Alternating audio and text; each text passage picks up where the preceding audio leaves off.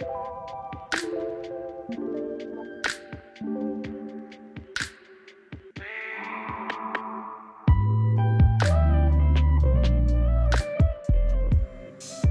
everyone, and welcome back to This One's For You, a show in which a very human person talks to other humans about human stuff.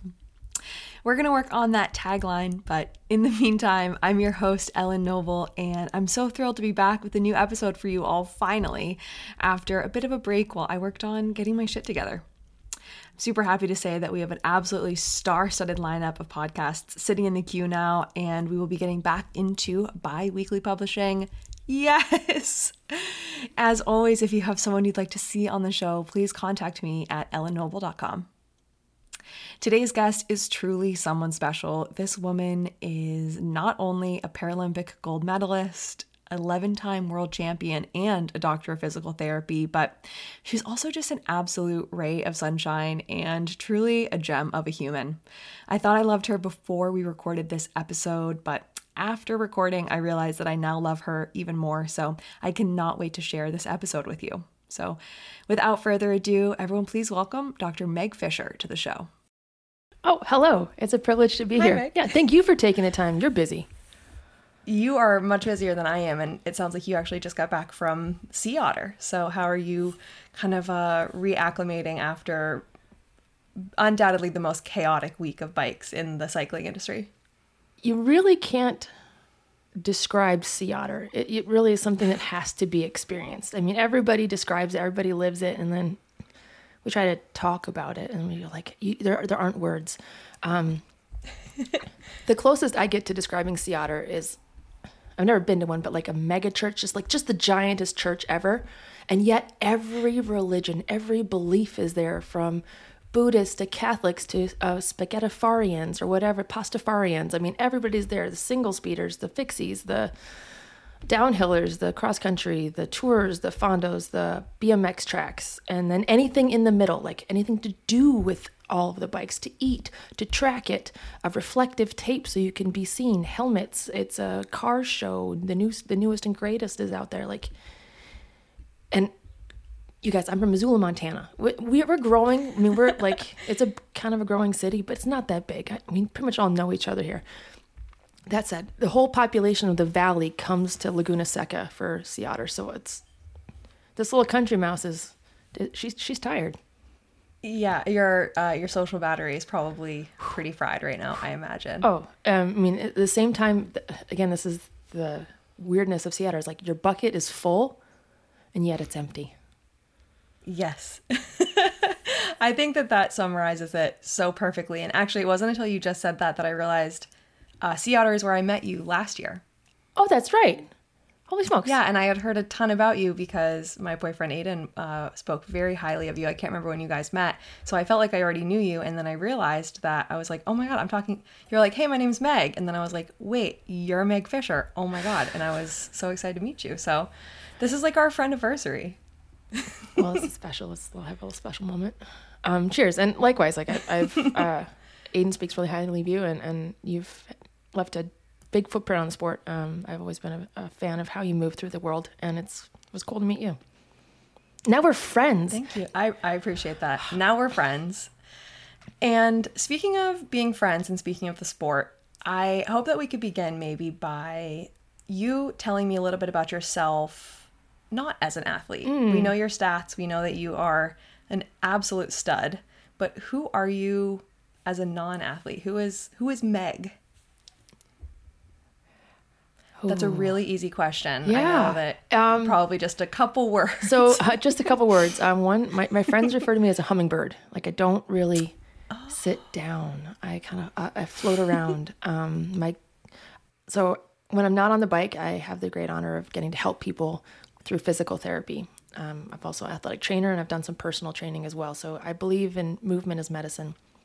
My coworkers often call me Rose or Rosie because I'm just kind of I'm a happy person, and I kind of float around. That said, I'm very human, and I have my dark clouds that come over days too. I love being human. I love embracing that you can be happy and sad at the same time, or you can be scared and anxious and anticipating something great at the same time. I think holding those feelings that like allow me for more than one thing at once is a new phase in my life. You can be more than one thing. Yes. Off the bike, I have a dog. He's the joy of my life. And if anything were to trump my dog, it'd be my cat. He has one eye. Yes, and how do you say his name? Psy. It's short for Cyclops. The guy in Mamma Mia, right? I don't know. I've never seen it. Well, think Cyclops. Okay. So Psy Cyclops. is from the Scratch and Dent shelter. I got him. Yeah, I love him. So he has one eye. He's got sight in one eye. He has two of them. If you look at him, you're like, he's got two eyes. But one of them has a cataract. Not a cataract. Yeah, he's got a cataract. No. Yes. Yeah. So Psy is a special man. He goes. You guys, if you follow me on social media, you will inevitably be graced with Psy's presence. He's a Maine Coon. He's glorious and fluffy. He's got a bright white ascot. He's got little Dutch clogs up front and knee-high boots on the back.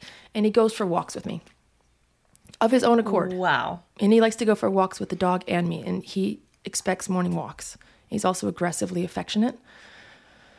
So yeah, I was off the bike. Like I'm obsessed with my cat and my dog. Okay. And my chickens. Okay. And I care for my mom. I'm like just like anybody. I'm multifaceted. I'm a diamond. I'm a gem. Meg spelled backwards. Someone pointed out to me this weekend is gem. So I'm a multifaceted. I love gem. that. That is so beautiful. And this is like I'm really glad that I'm actually really glad that I don't know you well enough. Right. That I thought to ask this question because you're actually like the first guest on this podcast that isn't like a very close friend of mine.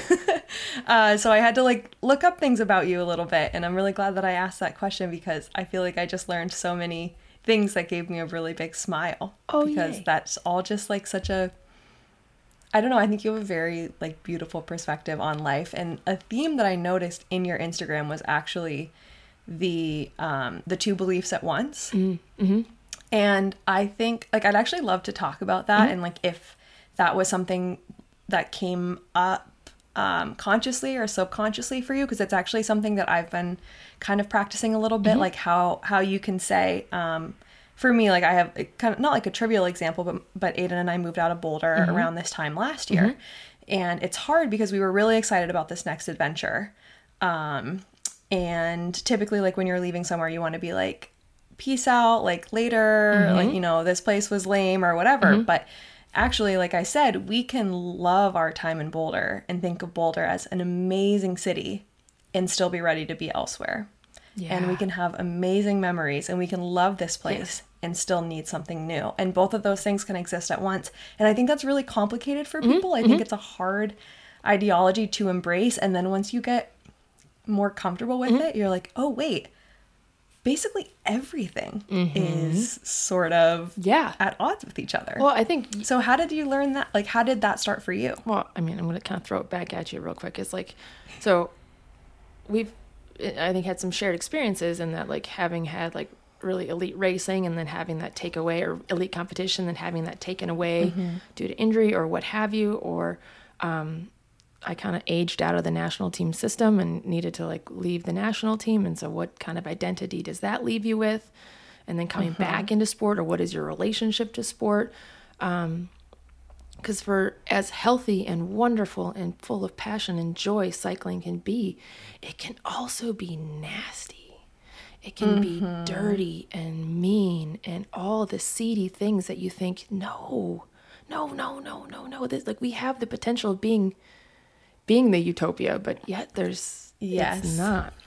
And so I think coming to that, or having the ability to hold more feelings or more space for those feelings, I think comes with time. And I think I've taken a few more turns around the sun than you have. And you have such a wise and broad perspective, which makes it really easy to connect with you. And I think that's what draws so many people to you, is that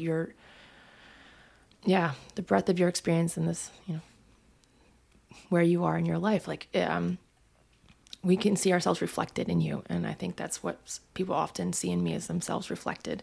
And I take that privilege. I see it as a privilege.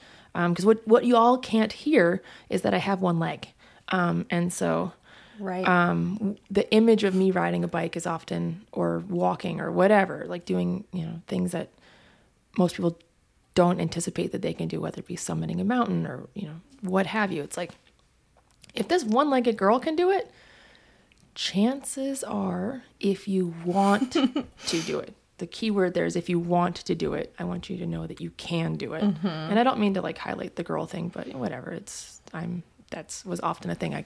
Cycling is a very male-dominated sport, which is fine.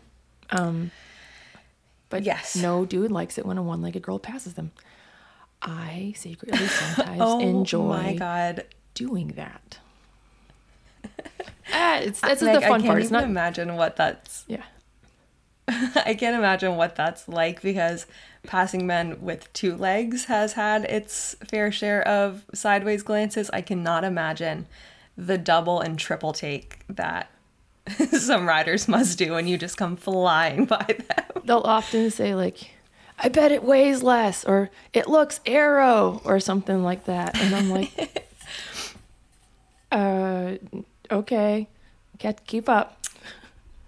So, okay, that brings up two questions, and one of them is really important, so I want to put a pin in it, but the other one is less important, but really matters to me. Watching you race on the track at the Olympics, it looked like you were maybe wearing did you have like an aerodynamic sleeve over your prosthesis? So if you guys go to YouTube, you can watch me race in the Rio Games, the 3K pursuit. I did have a special leg, and it's not actually aerodynamic. If you look close enough when I'm getting on the bike, you can see the UCI sticker. I had to have it approved by the UCI. So it is not does not break their 3-to-1 ratio. It's not an airfoil. That said, it is also less functional. So if you also watch that, like you'll see like Mike Creed, who was our coach back in 2016, he basically had to walk me up the track. Tracks are already slippery in bike cleats. That said, like my specific track and road racing prostheses only has a cleat bloat on the bottom. There's no toe aspect. There's no heel aspect. It is just an exposed cleat. Yes, it is. It's lighter. It's a little more aerodynamic, but like I would never wear that for training or in any of these gravel or mountain bike races, because there's lots of times where you have to get up and, walk to the start, or walk to get water, or an obstacle. Wearing that in a porta potty would be extremely treacherous. No, yeah. I know one wants to slip in a porta potty. The nice 4-corner offices out on track. So I do have several legs. If you see me in the 2012 games, I had a pretty primitive looking leg. And then in the 2016 games, I had a pretty awesome leg. And then the one that I use mostly, my buddy here in town made in his garage. Whoa. Yes. Whoa. Yeah. He makes saddles, and he's like, Meg, I think I can make you a leg. And he did. And It's my favorite foot. I love it. I carry it with me everywhere. It's truly like a part of me. Okay. And sometimes you're at risk of forgetting said leg, right? That's something that happens to you often enough? Yeah, I don't know where. I think I was coming back from 24 hours in Old Pueblo, and I was just cooked. It was a crazy weekend. I got to race a duo with the indomitable Laura King. Holy smokes. I was quite tired, and I left my leg in the overhead compartment,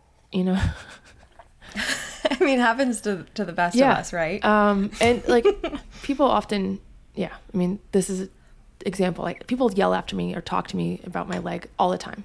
And sometimes it's welcome, sometimes it's not. And I think we all can have, if you break your arm, usually it's like, oh, cool. Like I slid into home base and I broke my arm, and it's like this short story. And so it's often like, a nice conversation starter, a nice like coffee table book. And then often people will ask me about my leg, and it's not quite a coffee table discussion. So, I've had people that person yelled at me like, ma'am, I think you left your leg on board. That time was grateful. But the next flight I took, somebody yelled after me, somebody I didn't know. I'd never seen their face. We never introduced ourselves. I didn't know who it was. They just yelled after me like, wow, that looks comfortable. I'm glad you can walk. And I'm just like, what? That time I didn't turn around or acknowledge them. I just didn't have the bandwidth to be like, yes, I am grateful I can walk. And I mean, truthfully, you guys, like every day it hurts. Every day my leg hurts. Every day my body hurts. And it's not just my leg that got hurt. I have half my abdominals. I can't do a sit-up if my life depended on it. I'm a turtle on the ground. I hit my head really, really hard. Had some brain surgery, spent some time in a coma. Like, you know, it's like not, and I mean, more importantly, like I lost my first love. I mean, she did not survive that accident. So, anyway, we kind of got off track there, but like, I think this is very, very on track. Yeah. I'm grateful for people to acknowledge my difference at times, but there's oftentimes I just wish I was just like everybody else. Yeah, I'm sure. And I think you talk about that a little bit in High Road, the film that Canada made about you. That was really, really amazing. And you said that you don't wonder like how your life wouldn't be better. It would just be different. Right. But I'm sure, I think that is maybe because you're like a grateful person and you have a positive outlook, because I'm sure the amount of, I guess I don't want to call them struggles because that feels like a weird energy to put on you, but the amount of things that you have to deal with on a day-to-day basis, not even beginning to touch what you had to go through in your recovery and the grief of losing your best friend. I mean, I can't imagine what all of that would even feel like. And so I think to dilute it down to, I'm glad you can walk. That looks comfortable. Yeah. It just feels like such a gross misrepresentation. And I think I've talked about this, one of my really good friends had a stroke, and we've talked about kind of the struggle of people often saying, you should be grateful you're alive. Right. I don't know if you've ever had this, but it makes me feel really defensive for them, because I'm like, well, yeah, we're all glad you're alive, but you also lost a lot. Yeah. And I think this is going back to that these two things can exist. These two things can coexist, these conflicting beliefs. I'm really glad that you're alive, Meg. I'm really glad that he's alive after his stroke. And also, you and the people who love you can mourn everything that happened. And it doesn't mean that, it doesn't negate what you went through, I guess, is what I'm trying to say. And so, like, that is a very, very complicated example of those two conflicting emotions. So many times people love, like, it's an easy thing. I think there's a comfort where people will say, like, everything happens for a reason, and that one I really struggle with, because Sarah was more than my best friend. Yes, she was my best friend, but she was the first person I ever loved. She was the first person that, like, we were moving in together. Our car was full of everything we had to start our life together. And 20 years ago, we couldn't be open about it. Nobody, like, it was a slightly different climate in my family and in hers.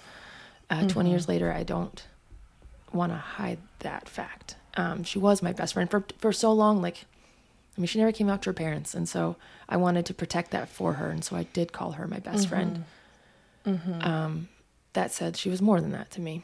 And when people say that, something like, happens for a reason,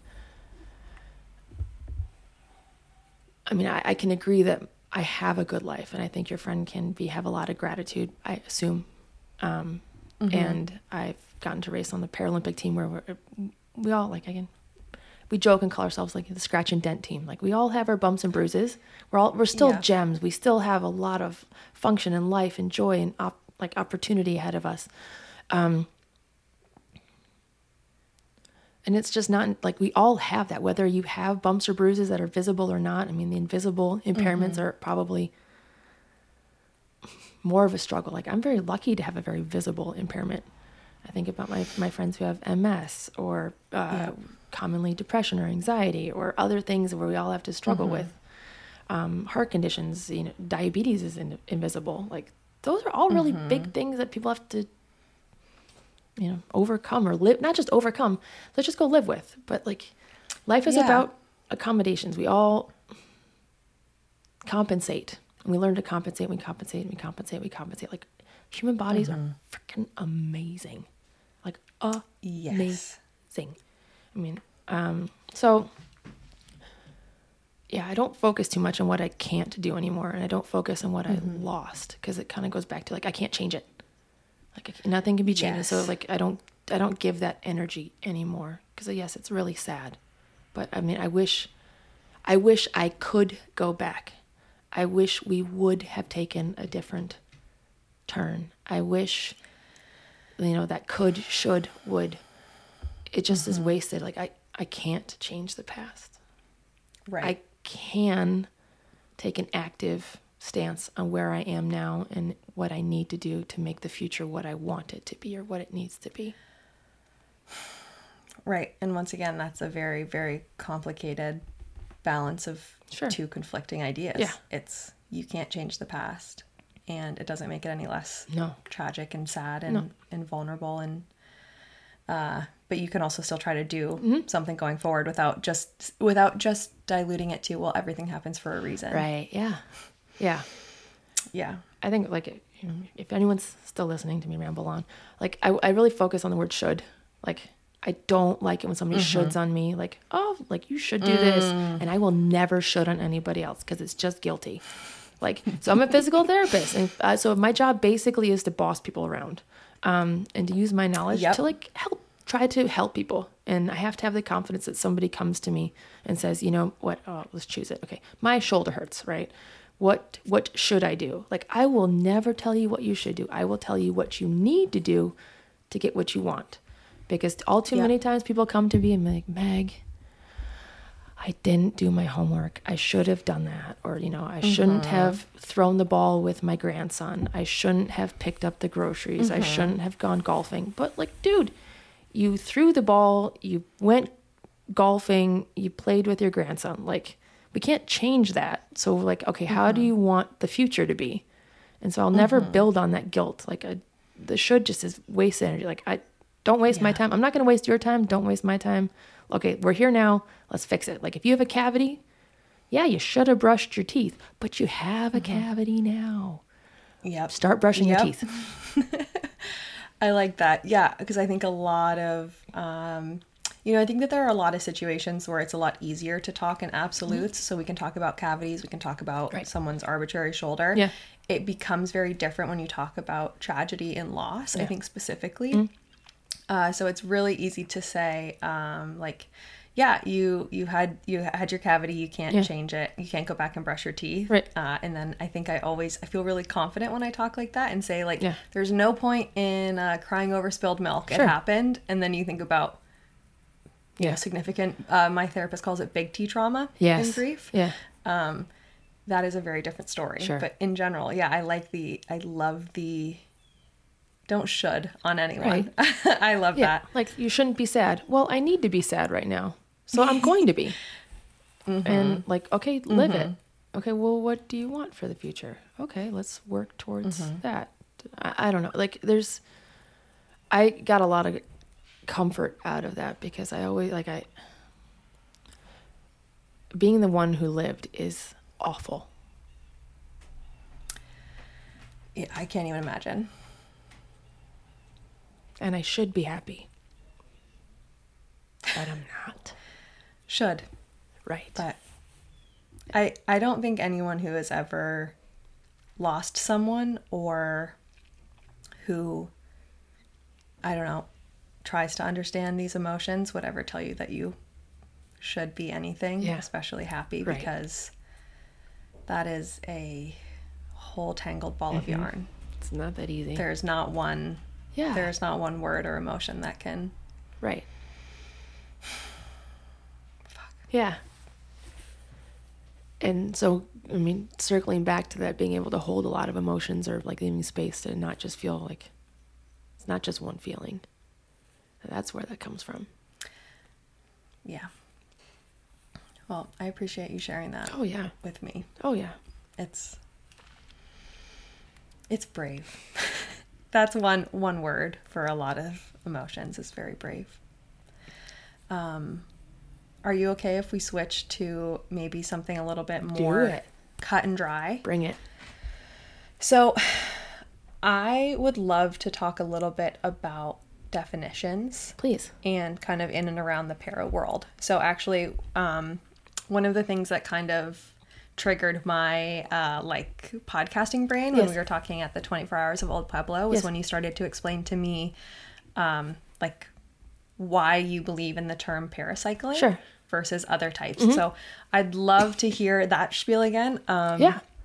To record that, but then also I want to talk about kind of like the difference between para versus adaptive, disabled versus amputee, etc., and just kind of like define some of those definitions and hear what words you think are supportive and what words need to go away. Thanks for that opportunity. Okay, so like over time,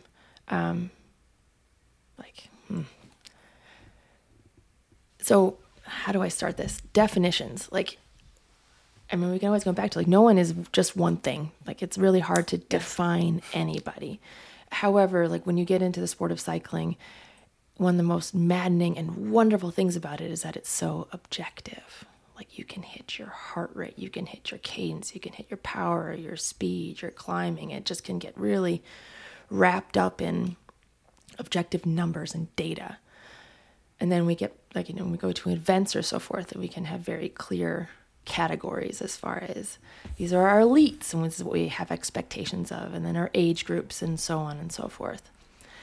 And kind of newer in the gravel and kind of less sanctioned races is like you can have truly any category you want. You want a Clydesdale? Great. Awesome. Love it. You won't find that at a USA cycling race. You won't find a Clydesdale category at a UCI race. Still awesome. Love to see everybody at the start line. Also newer is kind of a trans, non-binary, gender expansive category.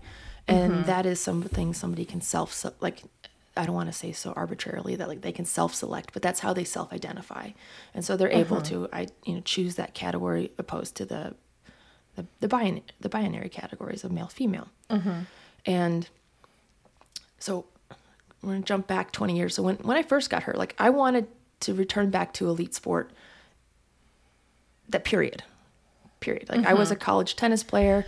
Again, Ali Tetrick, if you're listening, I challenge you. Also fellow college tennis player. Anyway. Oh, I didn't know that. Yes. And so I wanted to just be quote unquote normal. Well, what is normal? Okay. Turns out, losing my left foot below the knee, like I cannot return to hot collegiate tennis. Okay. Well, I still wanted to be able to walk without a limp. I wanted to be so fast that nobody knew. People may be familiar with some of the triathletes like Ben Hoffman from Ironman or Lindsey Corbin, who just retired. They're both my vintage. They both graduated from the University of Montana. We were on the triathlon team together. So I just wanted to be. Oh, wow. Yeah. So like there were some really hotshot triathletes that came out of Missoula 20 years ago. And I just wanted to be just like them. I didn't want to be any different. I wanted to keep up with them. I wanted to be seen as equal to. Okay. Again, I am not equal athletically to Lindsey Corbin. And that's okay. She's amazing. However, maybe I am equal to her. Like she does those all with two engines. I learned about the Paralympics and that I initially thought the Paralympics meant something less than. Like the Paralympics meant not as competitive as the Olympics, not as rigorous, not as, it's truly cutthroat. It is. And so like going for my, being a college tennis player, like I eventually learned about the Paralympic movement and I was like, oh my gosh, yes. I started racing. Eventually I did some triathlon, I did some 24-hour mountain bike racing, and then I found my spot. I eventually learned about paracycling, and they invited me to a development camp in Chula Vista, the old training center. And I learned that like there are people with a variety of impairments, whether they have maybe congenitally, they were born with that impairment, or maybe they were involved in the military and acquired their impairment, or maybe they've had a stroke or another neurological impairment like cerebral palsy, MS, Charcot-Marie-Tooth.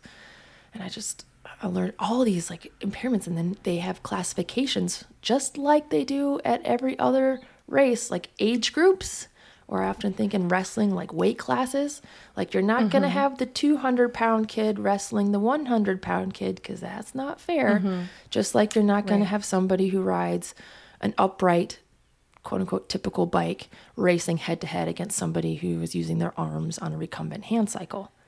And I was like, yeah, that's such a great point, Meg, because I had never thought about the categories in para. Yeah. They're just like our age groups and 100%. our, any other divisions. Yes. And I never, because I'm aware of the categories in paracycling, but I never realized that we also have the same thing. Well, it's like, so 15% of the world lives with a permanent physical impairment. And there's a broad spectrum of what that is. And I choose the word physical impairment, and that's also what the World Health Organization use. Yes, it's medical, it's clinical, it's fairly sterile. But the word disability is kind of icky. So dis is, the prefix means the opposite of or not. And so if you remember back to the 90s, we used to diss people. We used to put them down. You would diss them, right? And then ability, so like it means what you can do. So if you say disability, you're saying they are the opposite of able. So if you talk about disabled sports, isn't that an oxymoron? Does that not make sense? We're talking about not able sports. Right, not able to do sports. The sport that these people are participating in. And so I just doing. Like when you say disabled athlete, I go, that just doesn't make any sense to me. You're saying a not able athlete. First of all, we are all athletes of life. Okay, I'm just going to go back to that. Like we all have gravity, that's 9.81 meters per square inch, pushing on us at all times. We all have to stand up, sit down, which is a squat, stairs, which is functionally kind of a lunge. Okay, let's just say we are all athletes of life. You got to bend over, sit up, roll over, reach. And so when you and really sport is discriminatory at its baseline. I mean, Everest is Everest. A marathon is 26.2 miles. A 5K is a 5K. Bike racing is, you have to have a bike. You can't do that in a car. And so, we do chisel away. You can't show up to a bike race with competitive cup stacking tools and be like, okay, I'm ready to race. Yes. Cup stacking and bike racing, not the same thing. So, also watching competitive cup stacking is super badass. I was really into it for a while. Yes. I don't remember how or why, but that was really had a stranglehold on me in 4th grade. So I'm familiar with it a little bit, with how good you could be, but I wasn't. Right. Well, I worked in athletic training rooms where ESPN is on at all times, and sometimes ESPN the Ocho. And so I've seen all sports. I digress again. And so when it comes back to defining sport, yes, we have age categories, and I think now we're having some broadening the gender categories, and now I think it is really important that we recognize paracycling categories, especially in gravel racing. I think mountain biking, there's a space for it. It's already in road cycling, and it's already in track cycling internationally. Working with international groups and smaller races to bring paracycling categories. Because we think about the bike. You and I are sort of the same size, but we ride different bikes. I'm sure different frames, different stems, different saddle heights, different cranks, different pedals, different things. Let alone my neighbor who's 6 foot. We definitely ride different bikes. Okay? Yeah. So, but the bike is highly adaptable. If you watch any sporting event or go to any physical therapy clinic, what's in there? A recumbent bike or a seated bike. On any NBA game, any NFL game, there's a bike. It's just, they're so ubiquitous. So what I'm getting at is I think the bike can be a real tool for empowerment, whether that's being able to get to school, get to work, get to the grocery store. I think anybody, whether they're quote unquote physically able and without an impairment, or with a physical impairment. And let's talk about the endorphins that happen. So let's just say you have troubles, you're working through anxiety or depression and so forth, moving your body, movement is medicine. And I want to use this time that I have to really push for event organizers to welcome and pull out the chair at this giant table of cycling that we have. Yes. And invite people. And say yeah, we want you here. We've made space. We recognize that it's not necessarily fair to have somebody who's, so I guess, if I use myself, I'm 40 and I raced with Laura King. She is also 40. I will never beat Laura King. And it doesn't matter how much I lift weights, I practice, I diet, or I sleep. There's just no way. Nope. So let alone, like, let's say I had another age match peer who's using a hand cycle. No, like, I will always beat the hand cyclist. And it's just recognizing that the effort and sacrifice is still the same. And their effort and to get to the race, their investment in passion and dedication and they deserve a category just as much as anybody else. We deserve a category just as much as anybody. Yes. Yeah. And so, like, that's a massive mission of yours. Yes. Not to put words in your mouth. Oh, it but is. You are, like, a very, very vocal advocate of increasing para categories in racing. And yeah, I choose para because you asked for definitions. Like, so para means alongside. Yes. So para means like next to. You see parallelogram, paraprofessional, parachute. It's also Greek. It's ubiquitous. It's universal. So as far as trying to push for events, not just in the U.S., not just in North America, not just in English-speaking countries where I think everybody rides a bike, okay, guys? Like, it's everywhere. I want to make sure that the words we use are also everywhere. I mean, not every sport needs to be a Paralympic sport. Not every sport needs to be an Olympic sport. But that doesn't mean, I think, having a very welcoming and inviting language. So para-athletes, like para-athletics, paracycling, parasailing. There's just, it's super easy. It's also really short on a spreadsheet, as we put the... all the race organizers are thinking about, well, how much work do I have to do to make a para category? Yes. And I want there to be a common language so people know we're all saying the same thing. They know they belong. Yeah. Yeah. So, like, kind of having that, we have that in, like, in mountain biking. Yes. There's XCO. And when you say XCO, you know what that means versus XCC versus XCM and all of these acronyms. Like, it's universal. You go anywhere that is working under the UCI and it's going to be the same thing. There isn't, like, a disabled category versus an adaptive category versus a para category. Yes. And then I think it kind of, actually, it begs the question, and this is a good question for you, so you said 15% of the population is living with a permanent physical impairment. Yeah. Would most or all of those people fit into a para category? Most likely. There are exceptions to that rule, so I don't want to blanket say yes. And I think everybody, and truly everybody at some point experiences a physical impairment. The most common physical impairment is a sprained ankle. And I think, right? I mean, I can't remember the stats, but like the number of sprained ankles per minute is astronomical. And thankfully, like, a lot of people's physical impairments recover. I mean, we can talk about, like, your injury, like, it was a transition point in your life, but you got to experience, and I'm not saying it's a privilege you got to experience this, but, like, I don't mean to say like you got to experience, but like you experience what it's like for somebody who maybe permanently has a fused spine as you're wearing a clamshell, right? Yes, I wore a clamshell brace for a very long time, and it was so eye-opening for me to feel a lot more eyes on me in public. Yes. A lot of people would ask me. Yes. They felt very entitled to ask me what had happened. Like we talked about, for me, much more of a coffee table conversation where I was like, oh, I crashed in a bike race. I broke my spine. I'll be fine. But what if there was a trauma associated with it that I didn't want to answer? Why do people feel like they can just come up to you and start talking to you? What if it was a permanent physical impairment and this is something I dealt with my whole life? Like, it gave me such an important experience of, like, it's exhausting. It is. I'm want to say, like, I'm so grateful that you've been able to recover so well. And I know, I assume that, like, it's not easy every single day. Like, I mean, I'm sure there's probably some long-term things that you have to compensate for. So that just goes in to say, like, not every compensation or physical impairment does fall under those classifiable physical impairments.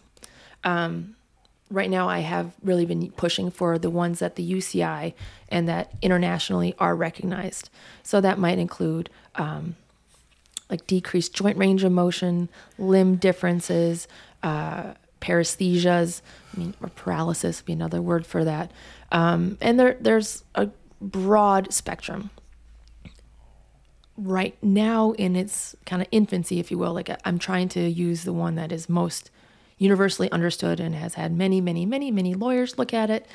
That doesn't mean that there are physical impairments that aren't classifiable, and that goes into some of those, like that gray area where, yeah, that sucks. Like I'm sorry for like, I don't know why I'm saying I'm sorry, but it's like I wish everybody had an easy path through life, and I wish everybody could be recognized. And because I've had people say like, well, especially when they speak to me, it's like, well, Meg, like you finish in the middle of the pack, or, depending on the size of the race, like you finish really well. Like, why are you, like, I don't think of you as disabled.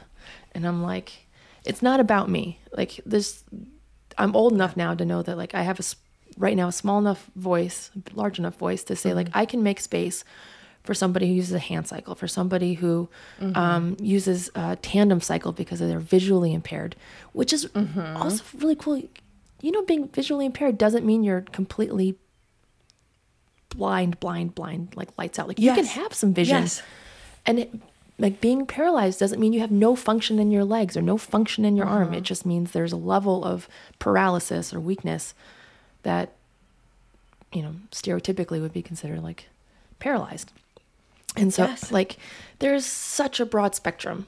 Like I've raced with some of my friends, my teammates who have quadriplegia, meaning they have impairments in all four extremities. Yet they still, and they still ride an upright bike. Like, and they're fast. Yeah, and that's so interesting because like you said, there's no like clear way to categorize that. Like I think when you say a quadriplegic, you imagine someone who is unable to,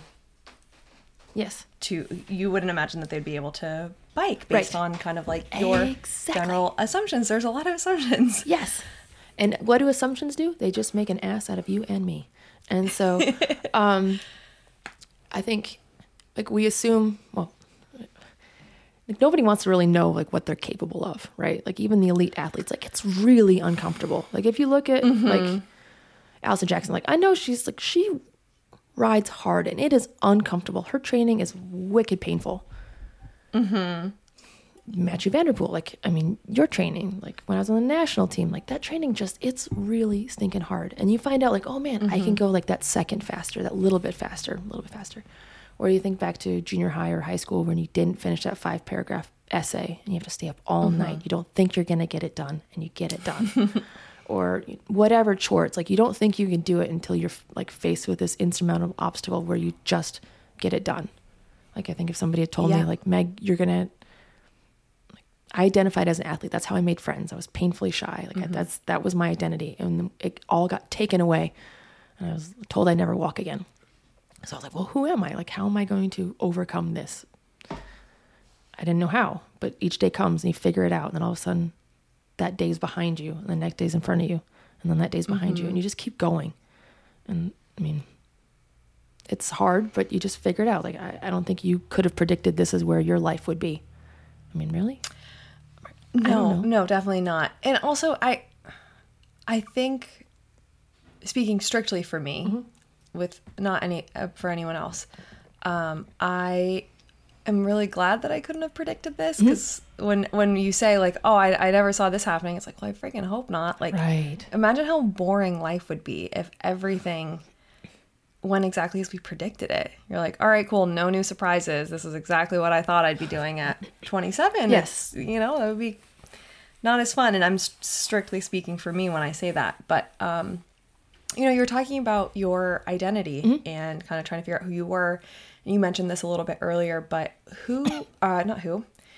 did your identity become a little bit more shored up when you found the para category and you heard about the Paralympics and stuff like that? Because that's kind of what I gathered, but I don't want to make assumptions. That is insightful. Well, it goes back to like I was a lifelong athlete. I picked up a tennis racket when I was 3, and then losing the tennis. I mean, it sounds so shallow when you're like, I couldn't play tennis. Well, mean, that's how I made friends. That's how I'd met Sarah. That was my partner who died. And so it's like losing tennis was also my job. I taught tennis. I was in college playing tennis. It was very much an identity that I lost. And then being in Missoula, Montana, like nobody else looks like me. There's not a lot of people in general, but definitely not a lot of other para athletes. And so I felt really lost. And I think in some ways that was great because I saw my peers and I wanted to keep up with them. I wanted to be seen as valid. However, that valid was a feeling that I held for myself, which I don't necessarily think was a healthy pursuit, because I was like, what does that mean to be thinking like thought of as valid? Which I can, even today, like I wasn't selected for the Grand Prix last year or this year. It's right. I'm not as fast as the elite athletes. Am I as good as them? I don't know. Like, who's that? Who's deciding that? And, did I need that stamp of validation? Right. Which is just like, it's like, what do we need to be validated? Whether that's an age grouper, because I think we all meet people along the race course who are super intense and they own themselves by their age category, and they're excited to either age up or road racing, they're going to cat up, or they're petitioning to cat down or something like that. They're like, I'm too old to race cat 3 anymore. I should be in the cat 4s. I'm not competitive anymore. And so, I mean, people did that in tennis. Tennis has its own rating. You can be rated. I mean, every sport honestly has rating. Okay. Like pros are 7-0. Okay. 7-0 or above. Like, I was a 5-0, like 6-0. So I was good, but I wasn't a pro. But now I had to petition to be able to compete down because I can't compete against my 5-0 peers. Right. So, that's the tennis world. So the same thing happens in cycling. And I think I do get lost a little bit sometimes because like these numbers and these classifications and these rubrics, I mean, it gets lost in like, what do you need to be okay with yourself? Like, can you be an age grouper and be content? Do I need a paracycling category to be content? Can I just race in the able-bodied? Yeah, I've done it for a million years, my whole life, pretty much. However, it's not just about me. Like, it's the next person that's coming up who's just learning, maybe new. If you watch the movie High Road, it tells a story of a young para-athlete. When he was 11 years old, he developed cancer in his femur, and it was awful. It nearly took his life. Gratefully, it only took part of his leg. He had a really awesome, cool surgery called a rotationplasty, where they took out his knee, which had the cancerous tumor, and rotated his shin 180 degrees, so his ankle is now his knee. Okay. Everyone with me there? His ankle is his knee. How cool is that? All right. And now he's 15, maybe he's 16 now. He's taller than me, and I'm not okay with that.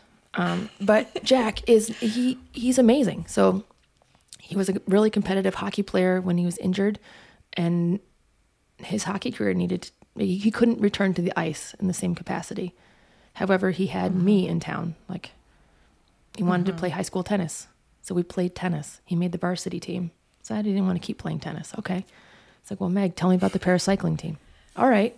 You betcha. And so we started riding bikes together. And Cannondale was like, this is a really cool story. If you watch the video, Jack is even better in person. He's dynamic. He's personable. He's kind. He looks so dynamic and like he was cool. Just so like his vibrancy came across so strongly in that video. I was like kind of blown away by how, I don't know, how brightly he's shown in that. Like, he's so young. Yes. And I guess I don't expect that level of. Yes. And it also did look like he was attacking the shit out of you in every single clip. Like, it just looks like he absolutely hammers on the bike. I was like, poor Meg. I feel like he is like ripping legs off. It looked awesome to watch and a lot less fun to ride with. Well, yeah. So in that clip, we got to do, it was a year ago this weekend, the Our local Montana Gravel Challenge had a time trial. It was Jack's first bike race. Time trialing's my jam. I love it. And so for right now, I can actually, I can still rip Jack's legs off. He tries, and I love him for it. I won't make it easy for him.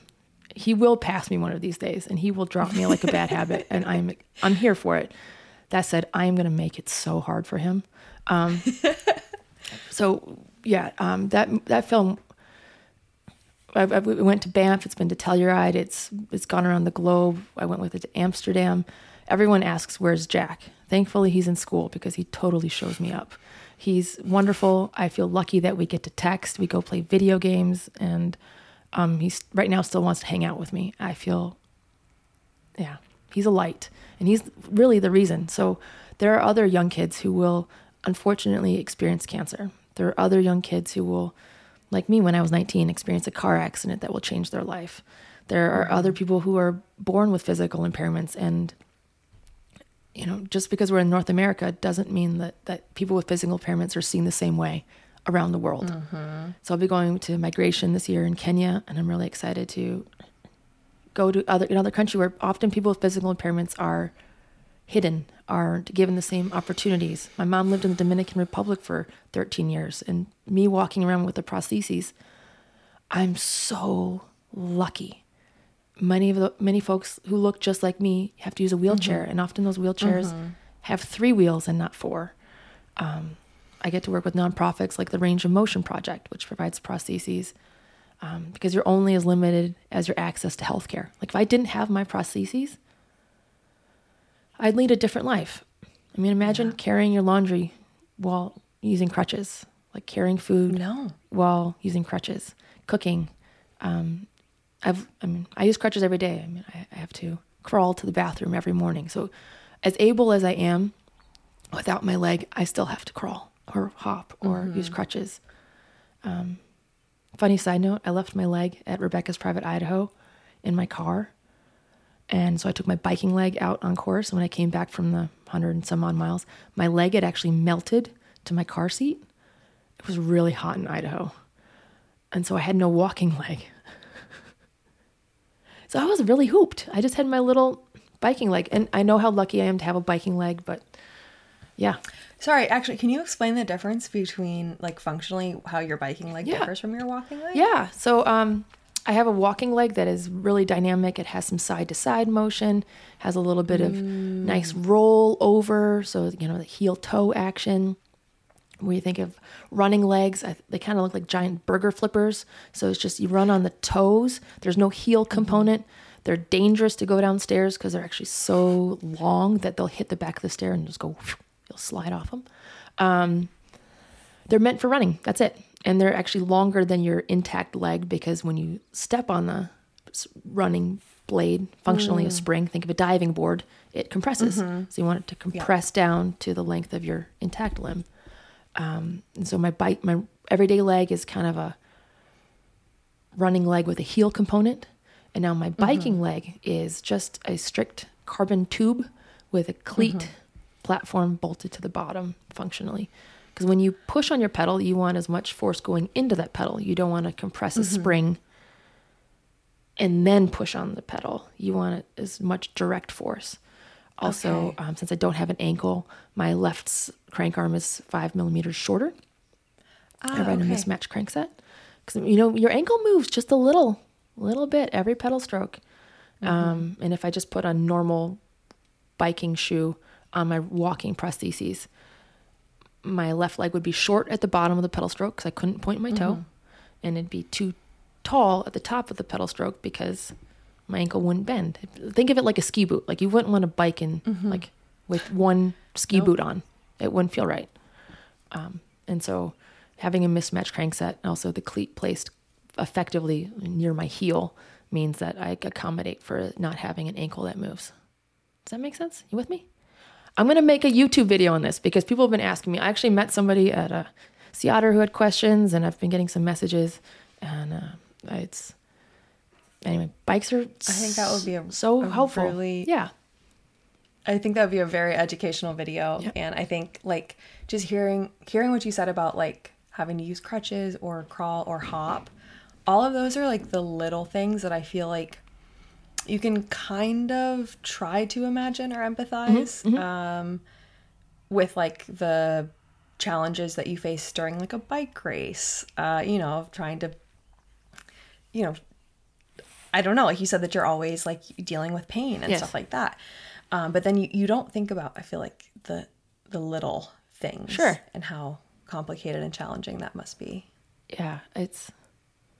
Little daily things in life, like,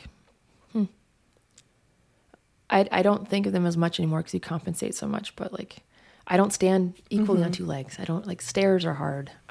Right. I'm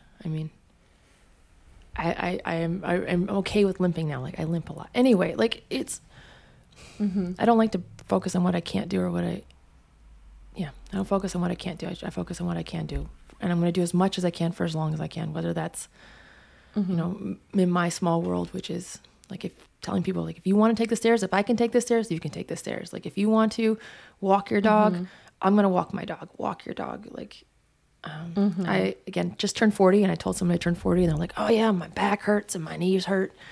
My knees don't hurt. My back doesn't hurt. And I'm grateful. Like I use movement as medicine. I go to the gym all the time. Either at my house or the gym. Otherwise I do hurt. Anyway, I think so I did hit the front of my head. And so I have trouble with word finding sometimes and I can ramble. So if I ramble off, bring me back. I think you're doing great. Thank you. Actually, speaking of losing thoughts, I feel like now I'm kind of trying to make sure that now I'm remembering what I wanted to ask you a little bit. Specifically was talking about, I think kind of what we were talking about earlier. And then we started talking about Jack and all of those amazing things. He's amazing. No. Oh my gosh. Do not be sorry. I would love to know a little bit about your experience advocating for para categories in the gravel and just bike racing sphere. So if you've had success kind of adding those categories, and if any races or anything like that, not necessarily asking for specifics, so just saying in general, sure. How has that journey been for you? It's hit or miss. I'm grateful for some organizations, like big ones like Lifetime. And it's so easy for people to pick on the things that Lifetime doesn't do 100% correct. They're a giant ship. They are the Titanic, and they're not doomed like the Titanic. Let me choose a different one. But they're a giant boat that doesn't turn on a dime. Okay? And so fairly quickly, they've been able to add gender expansive categories, which is awesome.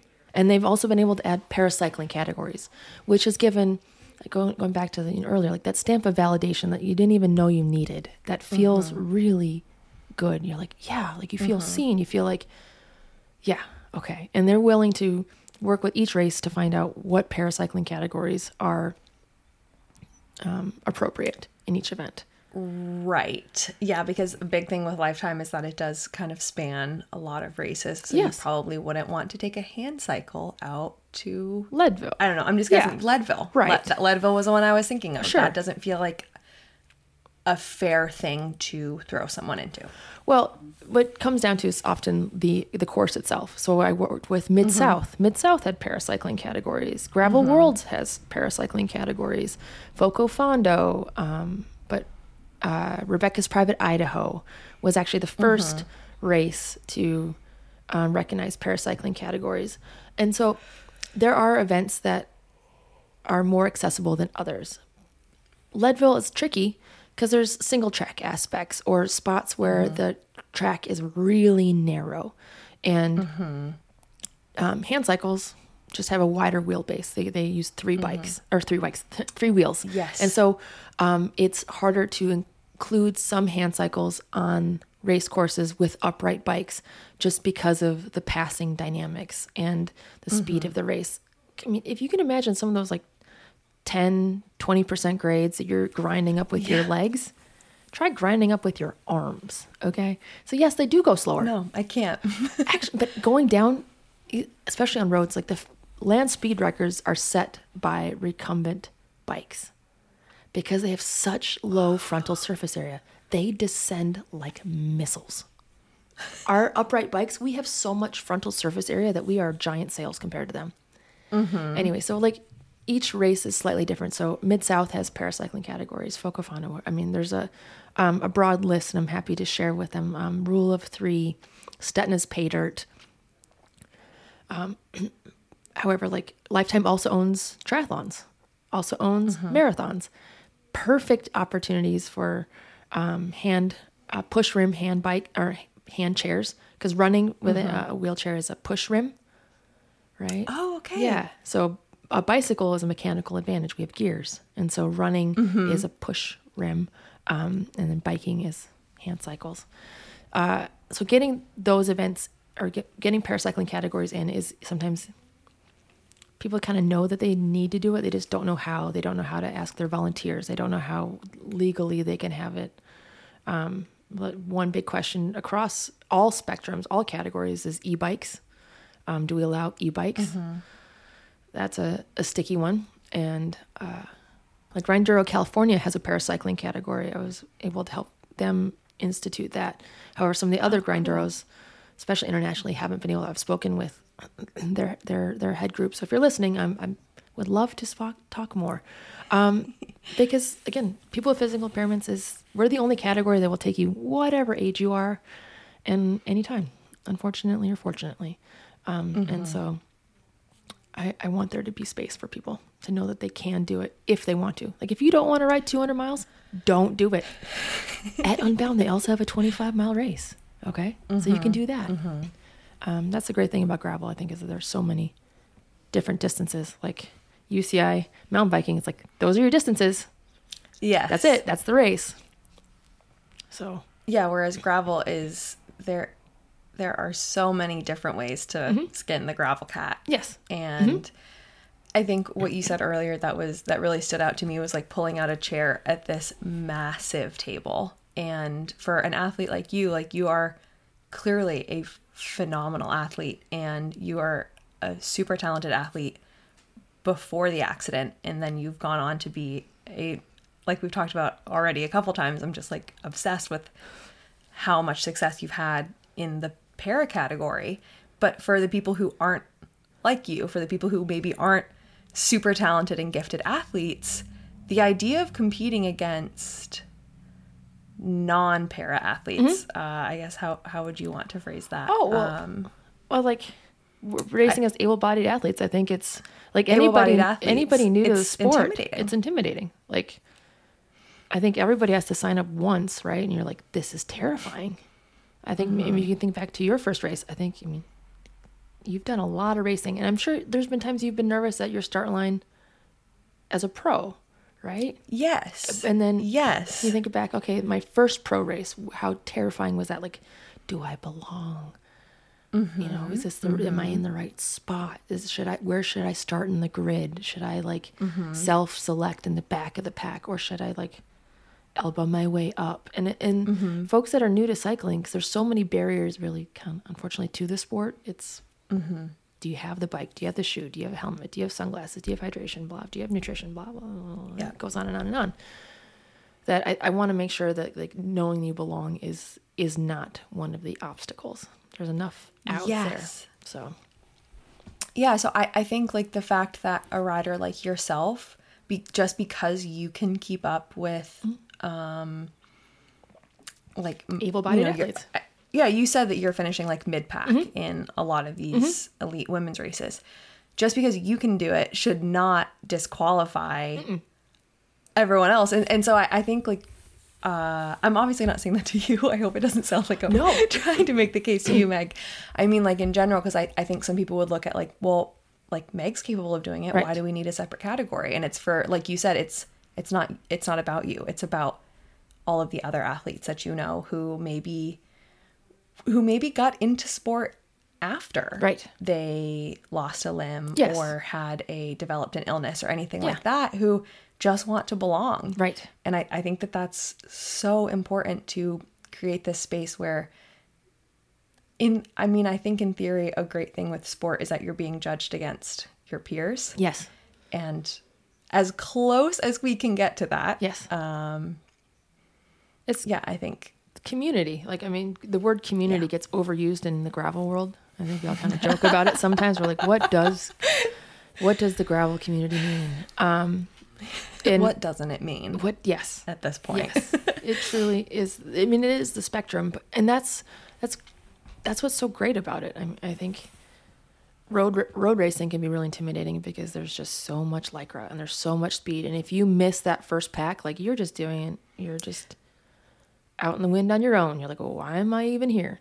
But gravel racing is a lot more participatory. And that's something that's really unique to North American sport. Like, I don't know if any of the listeners have ever been to Europe. Like, there's not really participatory sport in Europe. Like, you show up because you trained and you raced. And I'm not saying one thing is better than the other. It's just different. And so that said, like, I think that's why I tend to lean towards sports as being inclusive events being inclusive, because I'm kind of working from the top down. Like, I think there are a lot of nonprofits out there that are trying to build and enable all athletes to access sport, whatever it is, whether it's through hand cycles or e-bikes or what have you. There's a lot that way. I'm also my spot, like I said, it's going from the top down, making sure that the larger races, they're there so that the smaller races see that, like, well, if Leadville's doing it, I can do it. And hopefully, like, I also want to be a resource for these smaller events. And because I don't know any race organizer that doesn't have a good heart. I don't know anyone who's doing it to really make it rich. Most local event organizers do it out of passion. Like, so I want to make it easier for them to, I mean, they're doing so much as it is, like event organizing, like hug your event organizer, hug them again, buy them a Coke or a beer or some flowers, whatever it is that they enjoy, coffee, because they sacrifice a lot so that we can play. Mm-hmm. Yeah, and I love the idea of starting from the top down, because I think as someone who is currently putting on an event, with helping to put on an ongoing event, we look at, what did Mid-South do in this scenario? What does Unbound do? How do they navigate this? Right. And so, like, that is the best way to, I think, help the most people. It's like the little seed pods. Yes. They fall from the sky, the trees, just out of the sky. And then while they're spinning, they're going to spread a lot of seeds, and then hopefully a bird's going to pick one up and it's going to fly very far with it. I like that analogy. I really like that. I think you're pretty smart, Meg. Oof. I think you're really doing good. It means a lot coming from you. I really admire you. I mean, anytime I can, like, if events reach out to you and you're like, hey, like, I'm always, anyone listening, you, Ellen, like, I'm available. Like, I want to help people. I want to answer these questions. I want to make this easier. This sport has given me so much that if I can give back, that's all I want to do. I think that's really, really amazing. And you didn't have to do that.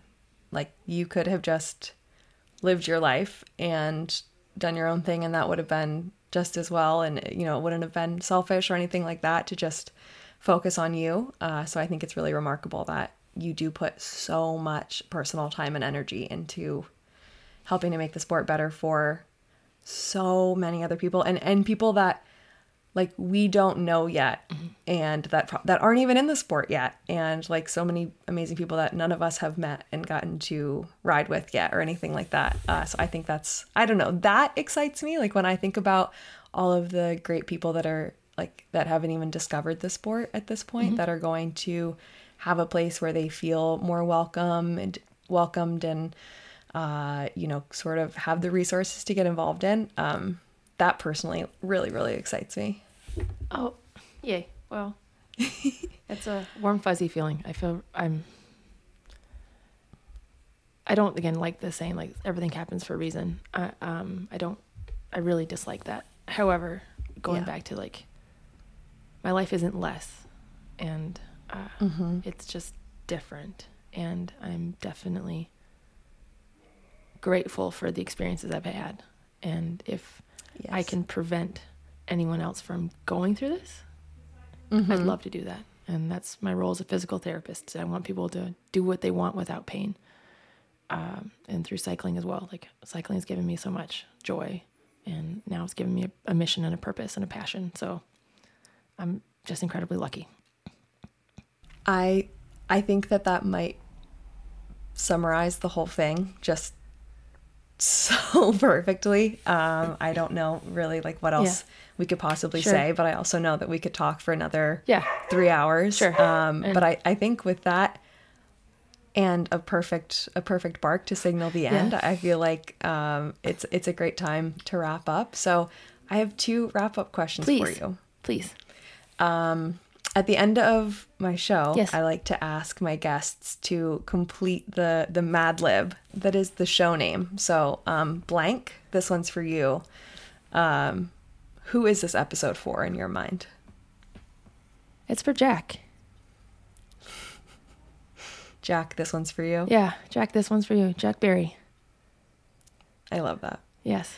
Meg, seriously, this was phenomenal. I was nervous at first because I was going out on my own for the first time and I was really scared, but you made it so easy and you gave me 1.5 million gems. I feel like this episode is just like jam-packed with just amazing little nuggets. So how can people continue to follow you and support you and learn about what you do after they finish this podcast? Oh, goodness. I'm